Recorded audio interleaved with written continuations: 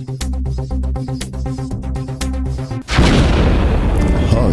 I am Bishop Peter, and I want to welcome you again to my YouTube channel. If you want to serve God in spirit and in truth, with absolute clarity of mind and of God's scriptures, well, this is the right channel for you. So please, like, comment, subscribe, and above all, share this video with a loved one. It's a very powerful and a very effective way of spreading the gospel of Jesus Christ without leaving your home and just at a click of a button. And God will richly bless you for it. Amen. Okay. Well, I am still on my series on the 10 Commandments, and I'm doing today part number 3 of taking God's name in vain. This is part 3 of taking God's name in vain. Come with me right now to the scriptures, Exodus chapter 20, verse number 7. It says, "Thou shalt not take the name of the Lord thy God in vain, for the Lord will not hold him guiltless that taketh his name in vain." Well, part 1 and part 2 of Taking God's Name in Vain series makes it very clear that God gave this law in the context of swearing in his name. And I'm not speaking of vile or profane language either. Okay, now go with me to the book of Deuteronomy chapter 6 verse number 13. It says, "Thou shalt fear the Lord thy God and serve him, and shall swear by his name." So you see, all the swearing in the scripture is done in the name of God. Go with me again to Deuteronomy chapter 10 verse number 20. It says, "Thou shalt fear the Lord thy God, him shalt thou serve, and to him shalt thou cleave, and swear by his name." So, it is abundantly clear that you do not swear on your mama's grave, on your mama's life, on your life, not even on a stack of Bibles. You swear in the name of the Almighty God. Okay? Now, there are other questions that have been asked, which I'm going to address today, and that is, why did the people in the scripture swear? Why did they swear? Well, I'm going to give you all the reasons today. Matter of fact, I'll discuss 3 of them with you today. The first one is to confirm the veracity of a statement or an event. I'll say it again.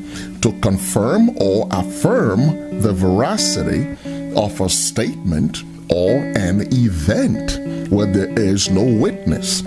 Turn with me to the book of Exodus, chapter 22, verse 10 and verse 11.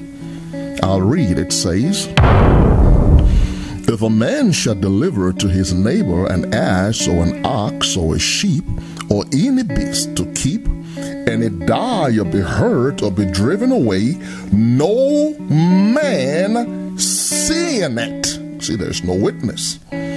"Then shall an oath of the Lord be between them both." You see that? "That he hath not put forth his hand to his neighbor's goods, and the owner shall accept it thereof, and he shall not make it good." So we see here that there is an event, something happened, and there is no witness. Then an oath is brought in to affirm that you're telling the truth. So that's one reason why they swore in God's name. Well, the other reason why they swore in God's name is to bind themselves to a promise that they intend by God to keep. The second reason why they swore, or why you swear an oath, is to bind yourself to a promise that you intend and must keep. Turn with me to the book of Numbers, Numbers chapter 30, verse number 2. It says, if a man shall vow a vow unto the Lord, or swear an oath to bind his soul with a bond. Oh, you see that? Your vow binds your soul with a bond.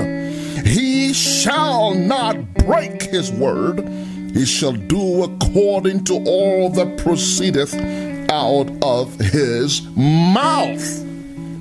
So God says, again, the other reason that you swear is to bind yourself to a promise that come hell or high water, you keep.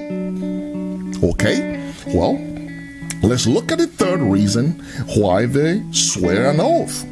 And that is to prove or to demonstrate that your word will not change.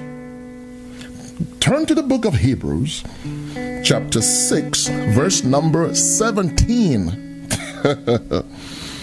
Wherein God, willing more abundantly to show unto the heirs of promise the immutability of his counsel, the immutability of his word, confirmed it by an oath.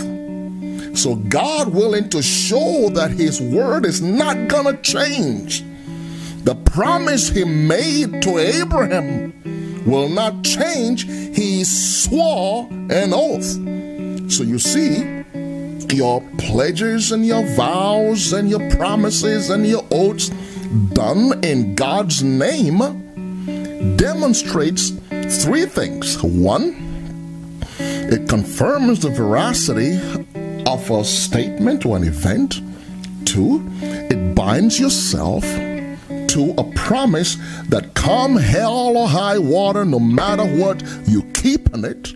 And number three, it shows that you are not ever under any circumstance break or change your word. Okay, now, what happens when you swear an oath?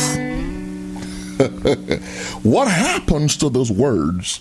Well, do you know when you swear an oath, you've done two things. Number one, your words ascend to the presence of God. Let me say it again. Your words goes to the presence of the Almighty God, and you call God to bear witness on your behalf. Turn with me to the book of Kings. 1 Kings chapter 8, verse 31 and 32. If any man trespass against his neighbor, and an oath be laid upon him to cause him to swear, and the oath come before thine altar in this house. Woo! That is terrifying. The oath comes before the presence of God.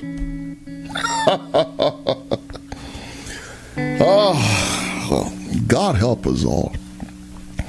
Well, verse 32 says, Then hear thou in heaven, and do and judge thy servants, condemning the wicked, and bring his way upon his head, and justifying the righteous, to give him according to his righteousness.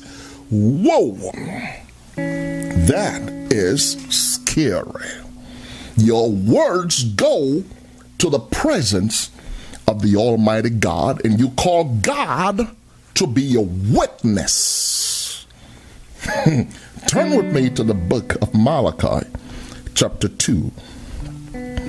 I'm going to read verse 13 and verse 14 because you wonder why your prayers are being hindered.